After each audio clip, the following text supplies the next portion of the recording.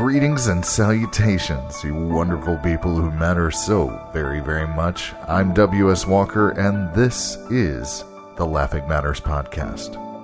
Now, just a quick reminder out of the gate to subscribe if you're enjoying the show, or to reach out to willhelpmail@gmail.com if you have any questions or, want advice on anything. And my advice game is on point, y'all, seriously, so you gotta try it out. Send something in and just watch me work. Not that I haven't been giving advice on the show, I mean. And to speak to that, I do have some more advice for you on how to feel closer to God. I'm sorry, guys, I'd get it all out in one show, but I got a few tips here. You see, there's this distancing that happens naturally. And I say naturally because, well, we can't see God, and we can't hug Him, and we can't understand Him fully or visit Him, and our conversations with Him are pretty regularly one-sided. So it makes sense that a lot of you have struggled with that divide. I mean, how am I going to know someone that I can't get close to? Well, as it turns out, you're a lot closer than you think. And I have something for that. Now, most of you, hopefully, have listened to season 1 of the show, have quote-unquote read the book, and know how I feel about a big part of the relationship between God and man. I've already explained why I believe the theory of the Big Bang to also be the story of God making everything out of Himself. I mean, if at the beginning there was a singularity and nothing, and then everything that made up that singularity blew outward, becoming all the energy and matter that would ever exist, and if we simply place God in the role of the singularity, it still lines up. After all, what is a more appropriate explanation of God's first creation, light, than the explosion of the Big Bang itself, releasing all the energy that ever would be? And if in the beginning there was God and nothing, then it stands to reason that we're all made of God. Every tree, blade of grass, air molecule, every strand of fur on your puppy's head, all of it is made of God. In this sense, you can be near God anywhere, because He literally makes up everything and everyone. So, are you mentally prepared for the best news you've heard all week? You can, in fact, hug God through a dog. And you know what? If you don't have a dog to hug, you can hug yourself, because you're made of Him too. And one of the many ways I like to utilize this is I talk to this tree in my front yard. I have this one tree in my yard that lines up perfectly with the front porch. And when I sit out there and I talk to God, I use that tree as a constant reminder that I am surrounded and enveloped by God, that I exist within Him. I use it as a link in this world to the more omnipresent idea of Him. Let me explain. It allows me to have a grounded conversation with Him, where I'm not searching the sky with my eyes when I talk and staring at my hands. In the episode Talk Like Friends, I suggested being more informal at times with God, to speak with Him as a friend or confidant. It is because of this grounding technique that I have been able to speak to God in this way. Both are very useful techniques and have helped me to feel a lot less lost in what to say to Him and have connected me closer to Him. So, give it a try sometime. See what you think.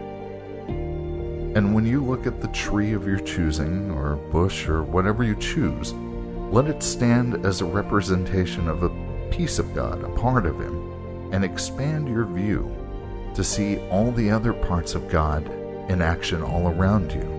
See how it connects to them.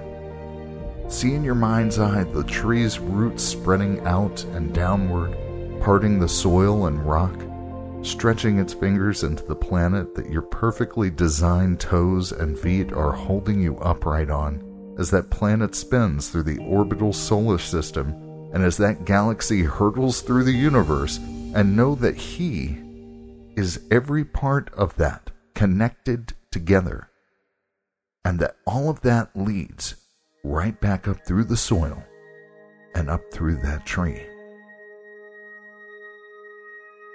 And when you feel Him, latch on to that feeling. Speak to that feeling. Aim your questions and conversation at it. You'll move closer and closer still to Him. I promise, it helps a lot. Which actually brings up one more thing I wanted to touch on. If God is everything, then that which you have done unto the least of you, you have literally done unto Him. And not only that, but you did it while wearing God, and had Him do whatever unpleasantry to Himself through your choices. I mean, come on. No wonder it's the golden rule across the religions. Think of the number of ways that we abuse and hurt each other, and then realize that we subject God to the experience of being both the victim and the enactor. And then we often cover up our guilt with the use of the sound of love unaimed, one of God's greatest gifts to mankind.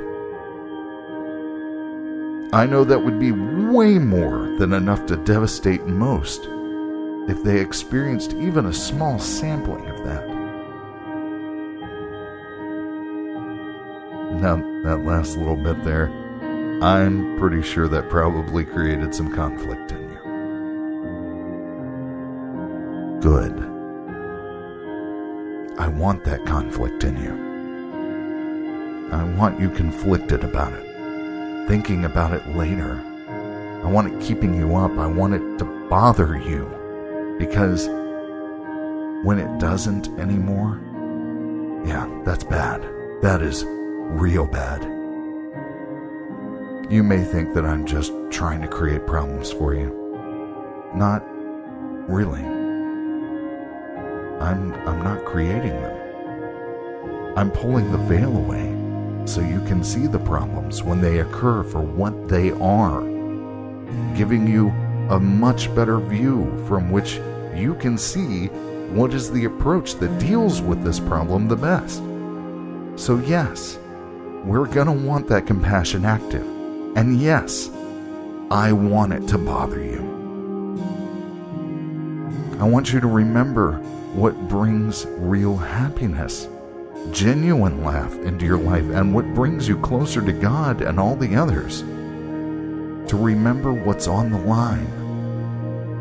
To stop chipping away at society's compassion and start helping to build it back up. To give them another reason to trust again, and to see for yourself, yes, I can trust openly. You don't know how many people there are that are struggling with trust issues, and how many of them out there that aren't even struggling anymore. They've just given up on trusting. And I know how easy it is to let fear lead, and to not hear it until later. That voice saying, I should help, or that I should re-examine something, or remember the concepts. It is far too easy to lose sight of it and forget in that moment. In fact, it's so seductively easy to forget that I've often had to be shaken out of a stupor. A lot of times I have to have a little reminder happen to be like, oh yeah, God is everything, and I can love the soul part of them and talk to the soul of this guy that's being a real asshole about something instead of engaging his brain, and I can love him, and I can, this is the way that I should do. I don't let fear lead, let God lead, and trust God that there's nothing to fear. And a good way to be reminded regularly is to find your extension of God, something that sticks out a bit, but in some way leads back to all the rest of him, to feel him in it, and have conversations with him through that. And every time you see that tree or bush or field or whatever it is that you choose to see him in, to feel him in, you're going to get just enough of a reminder to make a choice, to remember that all of this is his, and to remember that he is all of this, and that we're doing these things directly to him. Or we are doomed to keep going from distraction to distraction. The choice is yours. He may be all things, but he gifted you with the ability to choose among them. So choose to be good to them, to be good for them,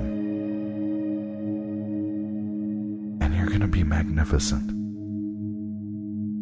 This is W.S. Walker, choosing to do the same. Be sweet.